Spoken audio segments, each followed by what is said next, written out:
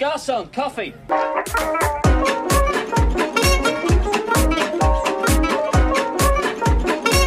want to buy some death sticks? Welcome to the Coffee and Death Sticks podcast. My name is Kevin Romani. And I am Danny Marchant.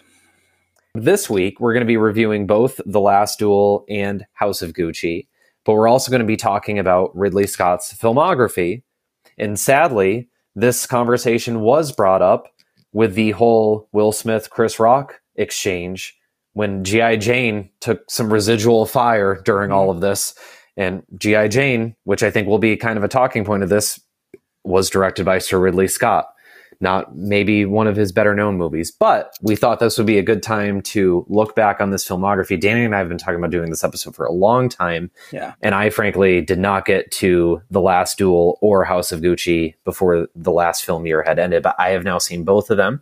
So we will be reviewing both. To get us started, we're going to review The Last Duel first. Danny, what do you think about The Last Duel? I really like The Last Duel, a movie that, as you mentioned on this podcast, seems to just be made specifically for Danny Marchant. It's a Ridley Scott directed movie set in the Middle Ages with a lot of good character actors and snow. So really, it checks almost all of my boxes. This is a movie that bombed, like not people exaggerating, oh, it didn't make all the money, so therefore it's a disaster. It genuinely old-fashioned just bombed at the box office.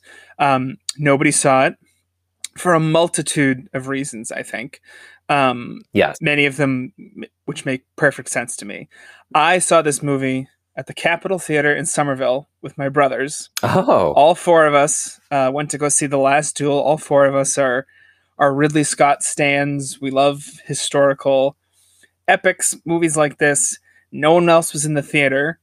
So it was just the four of us just watching this movie. And it has a very difficult subject matter for sure. But it also is genuinely pretty funny intentionally at certain points. Mm-hmm. So it remains a wonderful experience, just the four of us sitting in the theater, chuckling at all the ridiculous medieval attitudes and mindsets, and then really sort of enjoying and being wrapped up in the power of the story and Jodie Comer's performance, and just marveling at Ridley Scott he's known as Alien, Blade Runner. He's the sci-fi guy, but he's so good at these big historical movies. Better probably than most living directors, honestly, in terms of being able to handle stuff on this scale. And so I was almost guaranteed to like this movie, but I really did, like, blinders off, looking at it completely as objectively as you can with a piece of art. I really, really like this movie. I think it's very good. It's a shame it basically landed with a thud, but I totally get why, and I enjoyed it, and that's kind of all that matters to me. Mm-hmm. Yeah, there are many variables as to why this failed. It came out like sort of when COVID was starting to come back again. People were getting worried, like in the it came out like fall of last year.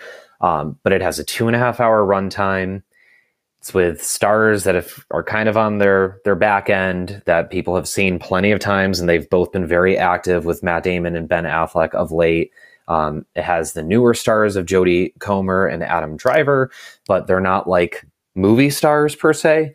And like the setting, a medieval epic, it's like that's just kind of box office poison nowadays.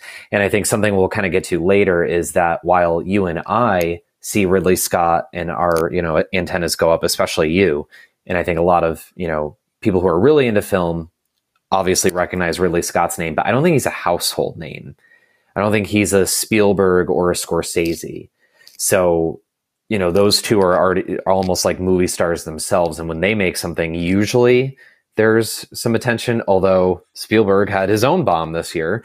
So yes, I think this is like a perfect movie that we've been talking about throughout this podcast, of like the death of these types of movies in cinema now because of them becoming a circus, as speaking of Scorsese has said. But getting to this movie itself, this is a fantastic film. I would say it's one of my top 3 or 5 at worst favorite movies from last year. I wanted to see this, but even I admittedly, I think another issue here was the marketing of this film was not what the movie was about. And we'll get to that. But I think if you marketed it about what the movie was about, then you'd probably ruin the experience too. So yes, it's kind of a catch-22. I think if they marketed it for what it really was, it could have potentially helped, but then you wouldn't have gotten that same viewing experience for the first time. Yeah, and I think what happened was there were a lot of people, I think, who went into this movie not knowing that this was obviously about some sort of combat but not knowing what it was about. And I think a lot of viewers were kind of surprised when the major development in this movie, the heart of this movie occurs. And I guess, I mean, major spoilers for The Last Duel. Yeah. And like, content warning, trigger warning, all those words and phrases. This is a movie about a woman who is, I mean, she's raped, she's sexually assaulted, and it's depicted twice, and both times it's very intense and very upsetting.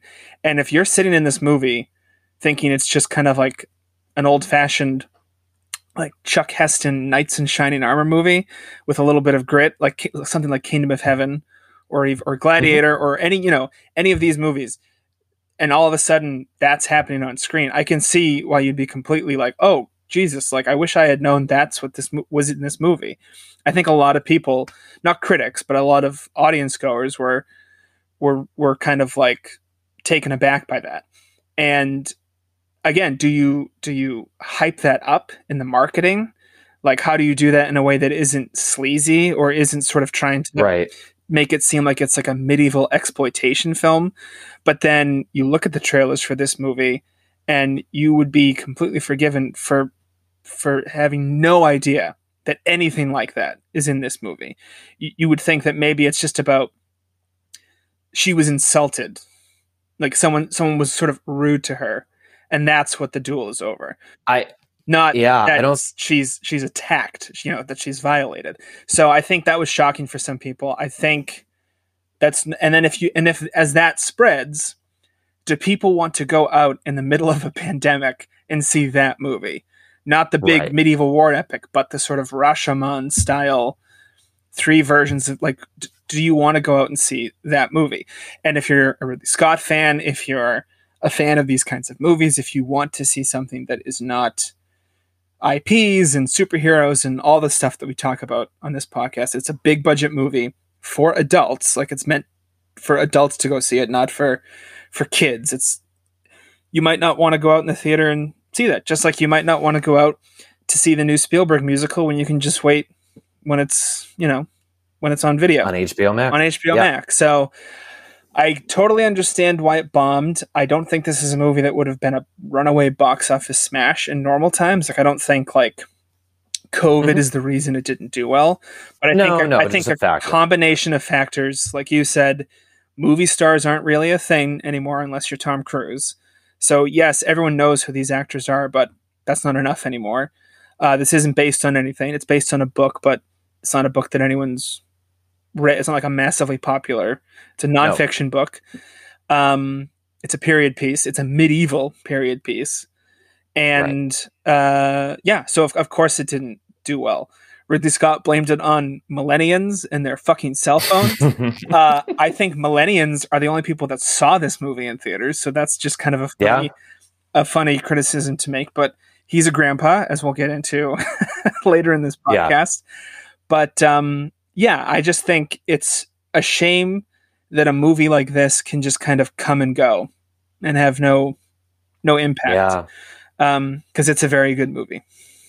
Yeah, like you said, it has the it uses the Rashomon storytelling style, which again, we know. I don't know how many people have seen. How many of you have seen 1950s Rashomon out there? I think people know that that's like they don't know that it's that movie, but they know it's like you see the same event from different perspectives. Like, and I was going to compare this to. I can't think of a bigger budget movie or a hit movie that's done this somewhat recently, but the show The Affair on Showtime, has similar storytelling devices where, especially, it was very effective in the first season, where it's essentially just you're seeing the same events through the two leads. So the male lead is, when you see it through his eyes, it's very like everything that Ruth Wilson's character does is like I just want to have sex with you every second of every day. Yes. And then when you see Ruth Wilson's version, it's Dominic West. I couldn't think of his name. Yeah. Then when you see Dominic West through her eyes, he's like a sleazeball, and she, he misinterprets everything she says. So it's like very similar to what this does, just in a movie format. So it's not something that, like you said, I think that general storytelling device is maybe somewhat familiar to people, like a Groundhog Day type narrative, that sort of thing, right? But I think it's kind of a shame because it came from people who kind of needed something like this. Like, I think Ridley Scott has, like you said, has said some stupid things and done some stupid things over the years. Ben Affleck has had a lot of potential Me Too type issues surrounding him. So it's funny that he not only is one of the screenwriters in this, but his character is guilty of some of the things that a lot of Hollywood sleazeballs have been guilty of. Yep. So it's a little like, we're kind of, breaking the fourth wall here at times.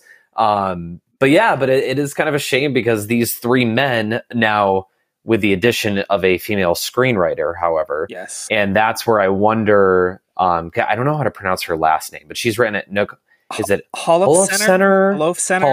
Okay, so I think we're both thinking that. Yeah, she's written a couple great movies in the last 10 years. So I'm thinking Matt Damon and Ben Affleck wrote this screenplay, and then she did the rewrite. I could be wrong, but that's my suspicion since they've done things together before, being Affleck and Damon. So they already have a writing connection. They probably came up with the script and said, you know what? Given this subject matter, we should bring in a woman to maybe give her set of eyes and give this a once over. So, which is smart. If they had the wherewithal to do that, it's the bare minimum, but it makes a lot of sense too. Yeah, absolutely. I mean, like you said, Ben Affleck's is a frequent passenger of the struggle bus, and Matt Damon is incapable of speaking without putting his foot in his mouth. So it's just credit to them, or credit to someone very, very close to them who they trust for saying, a woman should take a look at this script. I'm sure this was a movie that they've been kicking around for a while. I'm sure Ben Affleck was maybe going to be the other duelist at one point. But maybe as time has shifted, they find, they kind of restructured. And I think at one point Ben Affleck was going to play the King of France, not the Count that he plays. I think the people playing the parts as they are in the movie as it exists today is perfect. I agree. I think he's great in this too. Actually, Affleck was awesome. His performance. This isn't a Ben Affleck movie. This is an Ben Affleck movie. He is very good in this movie. This is probably, honestly, my brothers and I think this is his best role since Good Will Hunting. Retainer. And there's a meta quality where, of course, you want to like the Adam Driver character because everyone likes Adam Driver. And so there's that aspect of, as you're watching the movie, if you don't know what it's about, you might find yourself, oh God, I hope he really is not the monster that he actually is. Like he's barely appealing in his version of events. And he's certainly not appealing in anyone else's. So it's a movie that's filled with, the kind of movie where a bunch of adults go see it, it ends, and the adults talk about it. Not how it ties into other movies, not like what's the sequel going to be, just like let's talk about this movie and all the ideas in this movie. And Jodie Comer, she should have been up I mean, maybe I don't have no idea if she was, but she wasn't nominated for any Oscars for this. No. Which is- I don't think the movie got a single nomination, and we'll talk about House of Gucci later. But just between these two, this is definitely the superior film. Absolutely. And it got very ignored. So even though I joked at the start of this, I was annoyed by Regina Hall's joke because it's a very good movie. Because now this movie's become a punchline. Yes. And it's like, it's not that. Like, if this movie was just a by the books medieval period piece from Ridley Scott that didn't really do anything, I get that. But this movie is so much better than that. And that's why it actually does bother me that this is going to have like no cultural relevance at all, because it was a great film. Yes. Absolutely great film. And it's not just, it got so many reviews were like, oh, it's the medieval Me Too movie. Which of course, like, would this movie have been received in the same way or have been made in a pre-Me Too era? But it's not just the medieval Me Too movie. Like, that's also kind of simplifying it and kind of pandering almost. Like, this is a great movie. And Jodie Comer gives like an incredible performance, and it's a shame that apparently no one saw it because she's amazing in this movie. And she gives 3 different performances. Yes, while maintaining like her character, the truth of the character.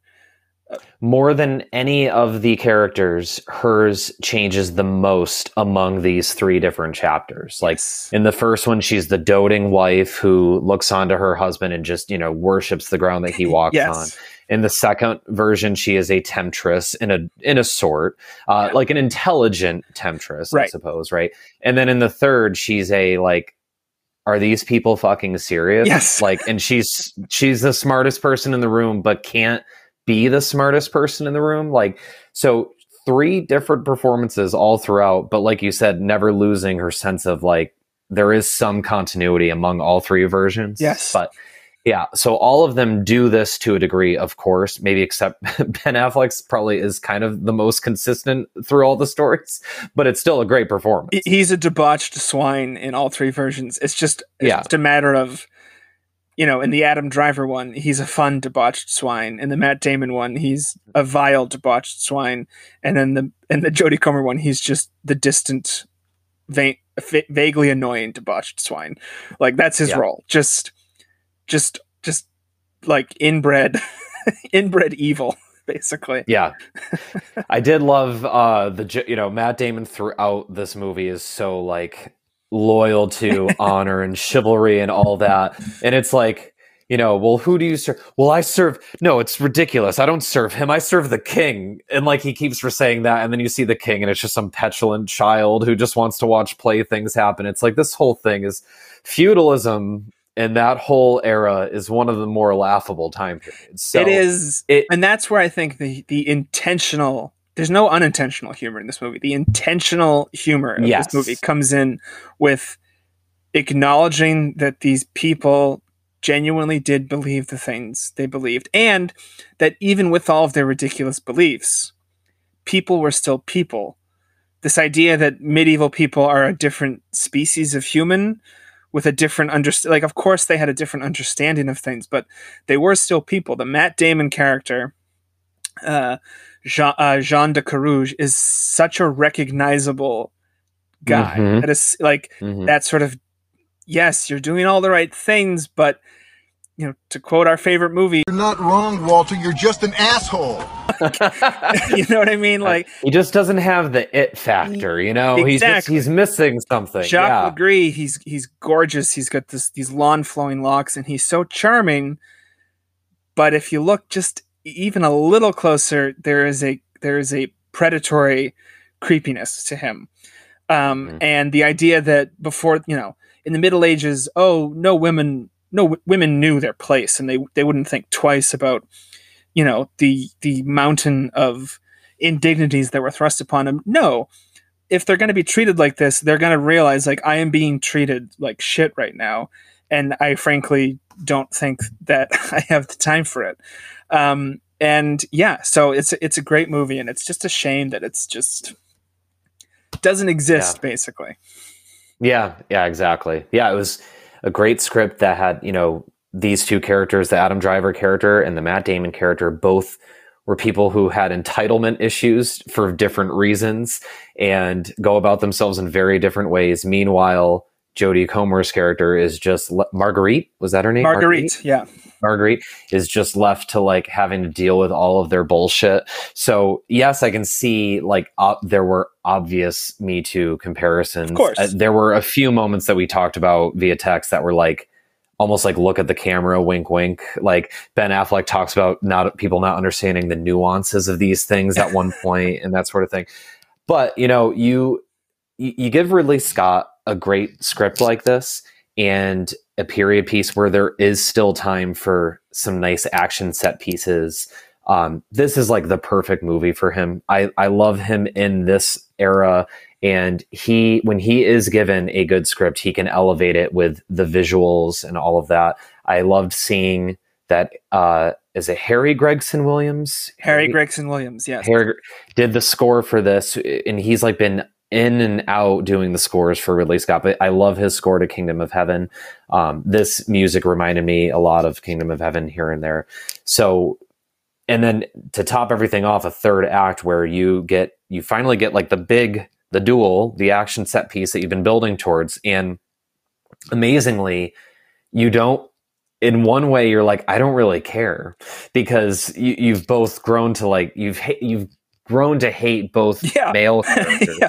However, the stakes are so high and they're so earned. Like, talk about a script, developing characters and earning your action scene. And then when you finally get it, it's like you're on the edge of your seat and you're like, I don't care what happens to these two, but the outcome of this fight is vitally important. You knew what would happen to me should you lose this duel.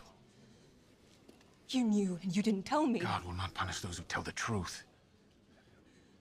My fate and our child's fate will be written not by God's will, but by which old man will tire first.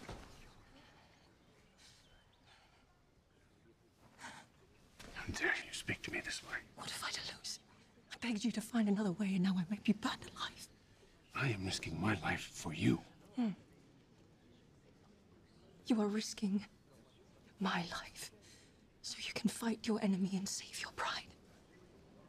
That leads us to House of Gucci, which I think is a much lesser screenplay and not a type of movie that I want to see Ridley Scott making. But that's sort of my quick synopsis. Danny, how did you feel about this one? Several years after the Battle of Waterloo, the Duke of Wellington The Duke of Wellington was asked about it. And he said it was the nearest run thing you ever saw in your life. And that's what this movie was. The whole time I'm like, is this movie good or is this movie bad? And by the end of the movie, I was like, this is a good movie. That was a good movie. That was on purpose. Yeah. But it was a close run thing of just veering back and forth between what is on purpose. Am I meant to be laughing with the movie, at the movie? So not a great movie, not a bad movie, a good movie. I agree. I agree, though, with your point. I don't like Ridley Scott making contemporary. I know this isn't contemporary, but for Ridley Scott, this is contemporary. Yeah, hey, it's his contemporary. It's his contemporary. Yeah, he is. He's very old. Everybody. Thrillers. Kind of like crime, with the notable exception of American Gangster. This is not a genre he excels in. He doesn't. I think he gets distracted a little bit by the wigs and the costumes and his desire to recreate things that he remembers. This is a time period that he lived through. He is an art student. Like I think a lot of his lesser movies are kind of this type of movie. That and his like political thrillers like Body of Lies, or I mean even Black Hawk Down to a certain extent. But I think this is not the genre that he excels in. He is a great actress director, which I'm sure Harrison Ford never saw coming, but he is a great actress director. And I think a movie like this, that he shows that he gets almost exclusively great performances from everyone, with one notable exception.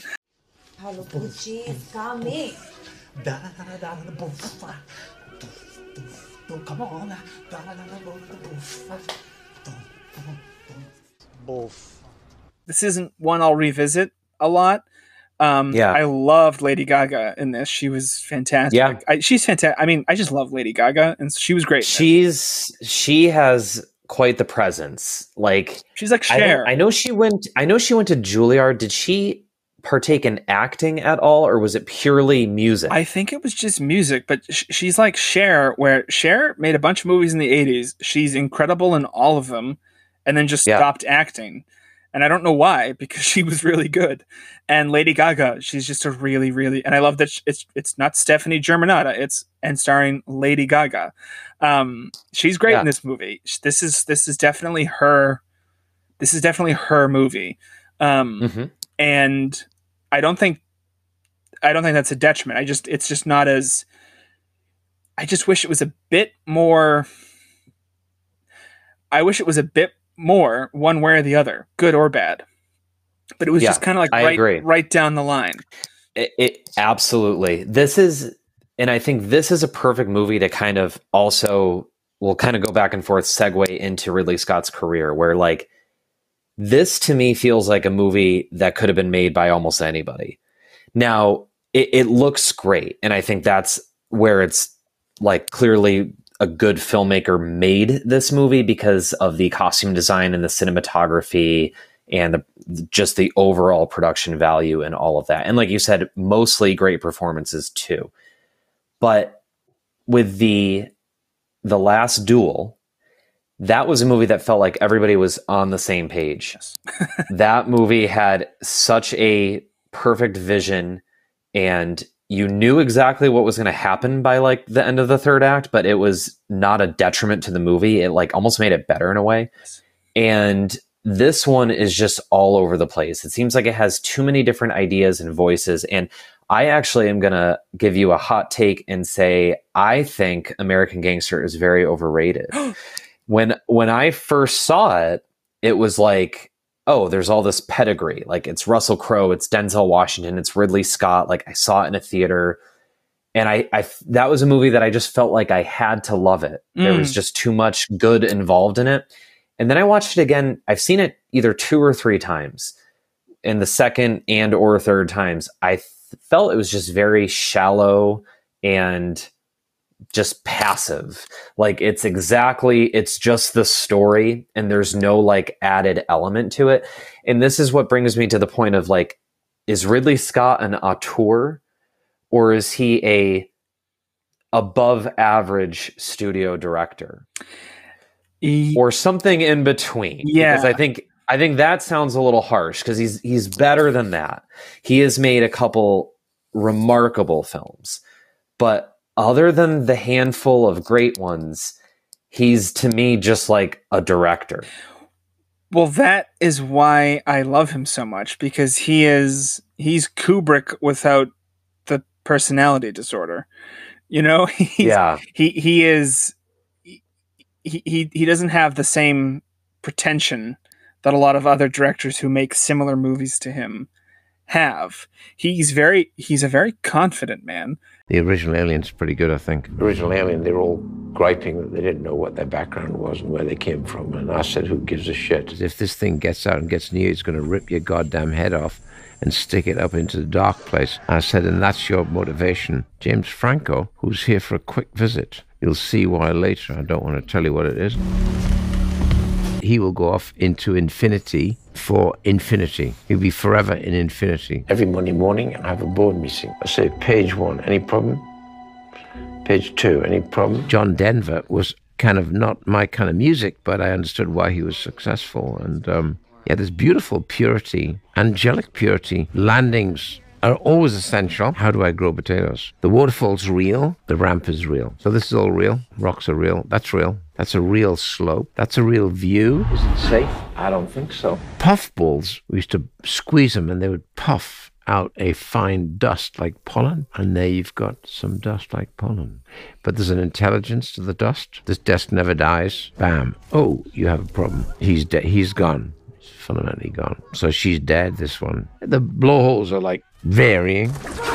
I like that. Gardeners of Space. The image is Kurt Cobain. A neomorph. I know exactly what I want it to look like. Of course I do. Don't want test tubes and shit. Pretty good head. That's a very, very good head. Way back when I was 14, I rode as a jockey, and I was told about the horse. If you breathe into its nostril, it would literally blow back. You can't look in that, were you, an idiot? But John Hurt did.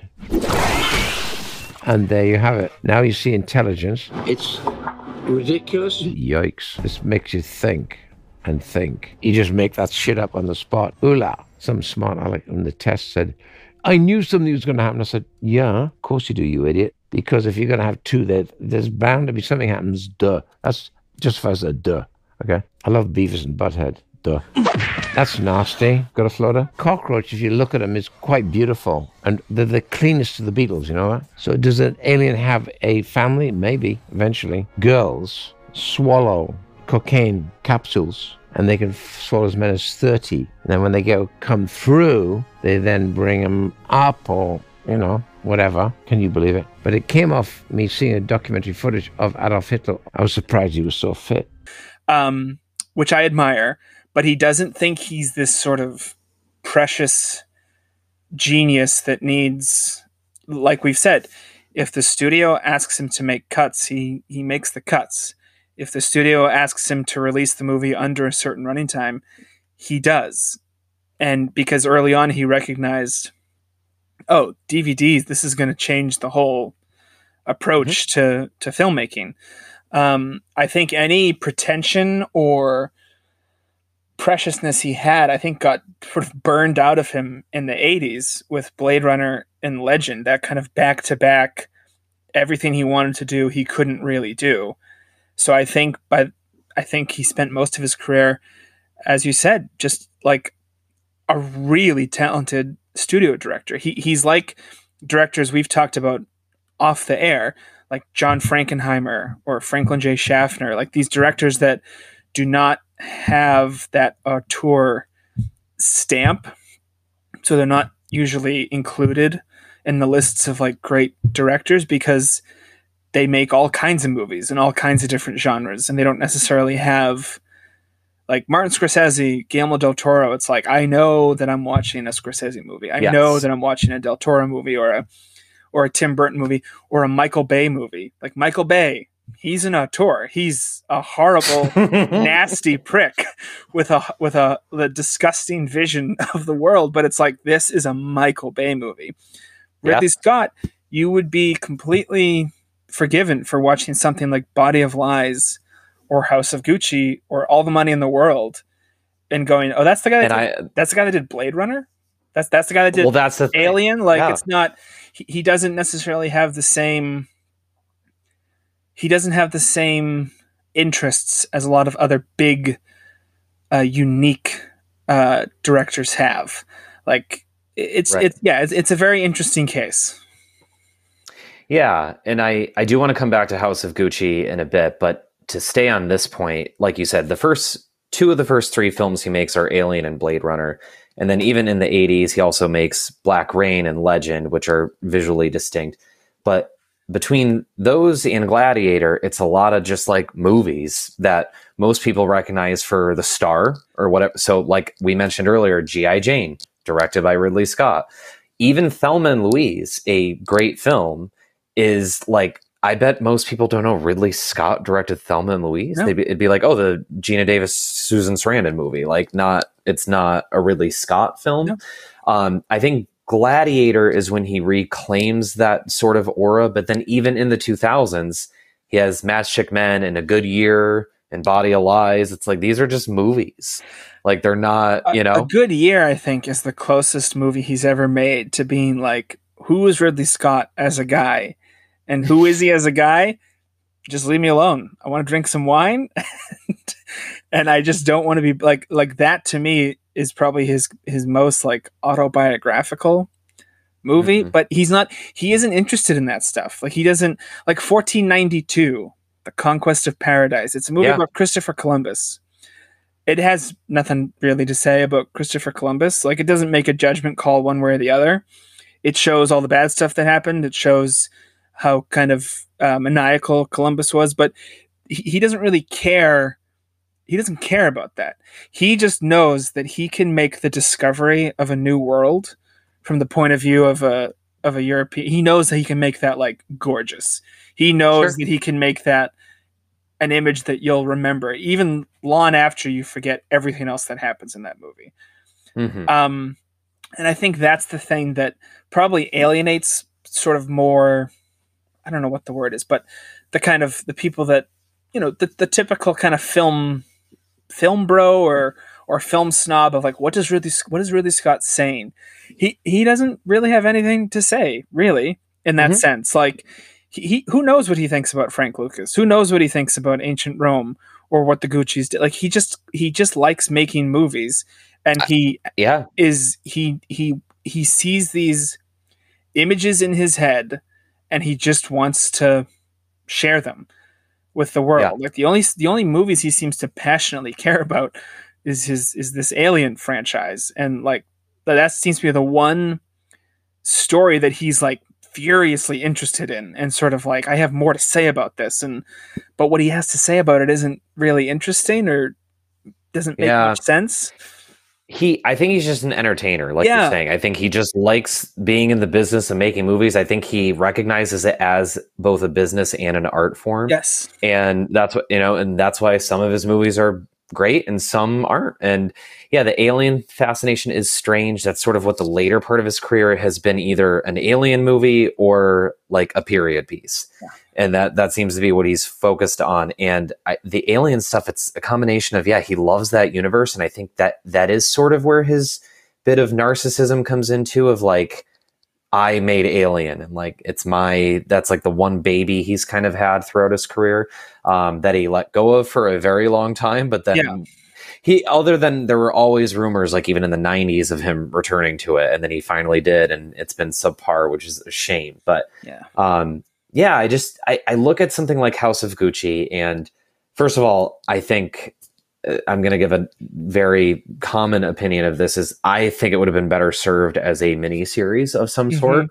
whether it's an HBO Max or Netflix or something like that, because this movie has the problem of a lot of 90s movies did this, and we've kind of been going away from it, but doing too much in a 2.5 hour movie. Like, this goes through, I think, decades. I believe it starts in the late 70s. Yes. Something like that, right? So it goes through decades, and I don't ever really feel enough of what are the characters' motivations, and why are we trying to screw this relative out of being in Gucci, and then this one, and then now why is even Adam Driver being accused of things? Like, what is happening? This is moving way too quickly. I would have liked this fleshed out in like a 6-hour miniseries made by Ridley Scott or something, But I think the other thing with Ridley Scott is when it's like kind of like a wackier tone, when it's like sensational material, this reminded me of both American Gangster and All the Money in the World, especially All the Money in the World, because that just came out recently and it's like pretty similar subject matter. But you look at All the Money in the World, it's a John Paul Getty story. The same year, I think, this phenomenon, there's an FX series called Trust, and that's from Danny Boyle. And Danny Boyle is not a spring chicken anymore, but he's younger than Ridley Scott. Yeah. And he has an energy to him like that's in a lot of his films, like Slumdog Millionaire, Trainspotting, that you get that like sensationalism, and they're having fun with how ridiculous of a story it is. And I think the show captured that tone much more. Yeah. And then you see All the Money in the World. It's just this stale, like, this is the story. I'm comparing him to Spielberg and Scorsese the most, because I think those two make entertaining movies. They're prolific. They've all made, about 30 movies. I think Scorsese's made the most out of those three. Yeah. Also started the earliest. So, but those two I find they've had their share of stinkers. They've had a few movies that are like, Steven Spielberg directed Always, and like what? Like, so they've both had a couple movies like that, like G.I. Jane or Matchstick Men, like Ridley Scott. Kundun. But those Kundun, right? Written by Melissa Matheson, who wrote E.T. There we go. There's that connection. But I think they're able to elevate bad scripts because they're more creative. Well, and I think they're better storytellers than Ridley Scott is. They are, and I think they also get a benefit of the doubt because I think, especially with Scorsese, I think everyone goes in like, well, he doesn't make bad movies. So if I'm watching a bad movie, it can't be because it's bad. There must be a reason. It's like they call all of Shakespeare's bad plays are called the problem plays, not just the plays that suck. Like, no, there's something weird about them. Like, no, Scorsese has made some bad movies, and it's because they're bad movies. But, you know, like, everyone knows what the Spielberg shot is. You know? Yes. Everyone knows what, like, the Scorsese shot is. Like, these distinctive visual, not just, like, images, but, like, the way they move the camera. What's the Ridley Scott shot? Just a shot that looks really good. You know? Yeah. Like, he just makes everything look really good. But what's when he speeds up that frame rate during medieval action scenes? Yeah, there's that sort of thing. Yeah, he has a certain way he likes to pan in on people sometimes. The snow in his movies looks really good. But like, what are his, apart from the fact that everything he puts every image in his movies is gorgeous to look at. Like, it's all great looking. Alien Covenant is such a beautiful looking movie, and I hate it, but it's beautiful. Like, it's just like, this movie looks so great. It's a shame about literally everything else in it. But other than that, what are his visual markers? Like, even Michael Bay has the Michael Bay shot, the low angle, spin the camera around. I can see it. Yeah, like you're picturing like the Tarantino, the Coen brothers, but Ridley Scott just he just makes movies. He makes them look as good as they can be. He shits them out, and then he moves on. Like, he's made so many since Gladiator. He makes so many films. Since Gladiator, he has directed 16 movies, and that came out in 2000. And he's made 27 in total. And he's been around since 1977. So obviously he has a passion and energy. I think people like working with him. He seems like he is kind of like a hilarious guy to be around. He's just for sure. He's like just this old school English, like, son of a gun with his cigars and his no bullshit attitude. Like, I mean, Harrison Ford hated working on Blade Runner, but he loves Ridley Scott. So there's obviously something about him that he's enjoyable to work with. Yeah, I mean, he doesn't even have the sort of, Scorsese and De Niro. Like, he doesn't really make movies with Russell Crowe anymore. Like, he just never. You can't really pin him down. He has a very strange career. Yeah, it's a very bizarre career. So like I said, House of Gucci to me just represented a lot of what doesn't work with Ridley Scott, and then The Last Duel represented a lot of what worked. Like, he has the good script in place. He has the visual scheme. He's gonna deliver. He has all of the right pieces. But then with House of Gucci, where I think it just needed some more, like you said, it needed to either be more bizarre or more by the book. And I don't think he does good with, like, not improvisation per se, but more like this tone needs to be kind of organically developed because it can't really be captured in the script. And it's like, some of the actors seem to have it right. Like, I think Lady Gaga, I think Jeremy Irons, I think Al Pacino had like a perfect, they knew like how campy the movie should be. And Adam Driver was perfect at being like the straight guy for especially the first 2/3. But then we have to mention Jared Leto, who I think Ridley Scott looked at Jared Leto of like, you're the wacky guy. You're the zany guy from all these, Suicide Squad and Dallas Buyers Club stories. So it's like, I'm going to let you do the performance you want to do. And he went too far. The makeup was not great either. He looked like, this is a deep cut, but he looked like Kevin Smith in Yoga Hosers. That's what his costume looked like. It was like, oh my God, so it was a little jarring. I don't mind Jared Leto as much as many are starting to. I hated him. I know you do. I know you've, I hate him in the Suicide Squad. I think that was the beginning of the end for me. But up until then, I pretty much had always liked him in anything I saw him in. But This now is like, now we're in the like, oh, you think you're eccentric, and we're going to be getting these types of performances every single time you're in something. It's nauseating. He's the worst kind of method actor, just using it as an excuse to behave like an asshole. Yeah, it's like, I want all eyes on me. Like, almost like he felt this becoming Gaga's movie, and he tried to like surpass her performance in a way. It felt like, and we were joking right before it, but they all do Italian accents in this, but his every single clause ends with "my cheekbones." Like it's just too much. They all do accents in this movie. I don't know if really any of them can be described as Italian, but they all do accents. And his is just. I thought they were most part passable. I mean, they were okay. The Guccis were ridiculous people, so I think it's sort of what are you going to do? It's like Jared Leto is doing like what I do when I'm spoofing someone doing an Italian accent. Yes, and like, I want a pizza pie. Yeah, that is his performance. Yeah.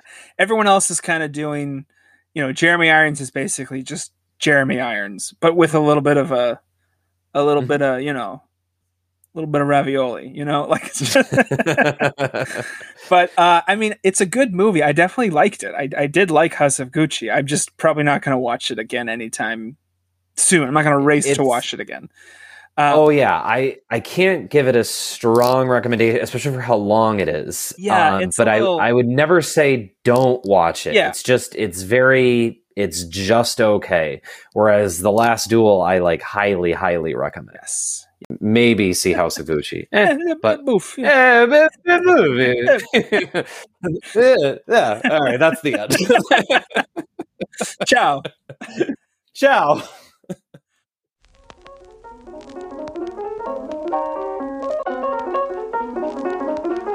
You want to sell your death sticks. I don't want to sell you death sticks. You want to go home and rethink your life. I want to go home and rethink my life.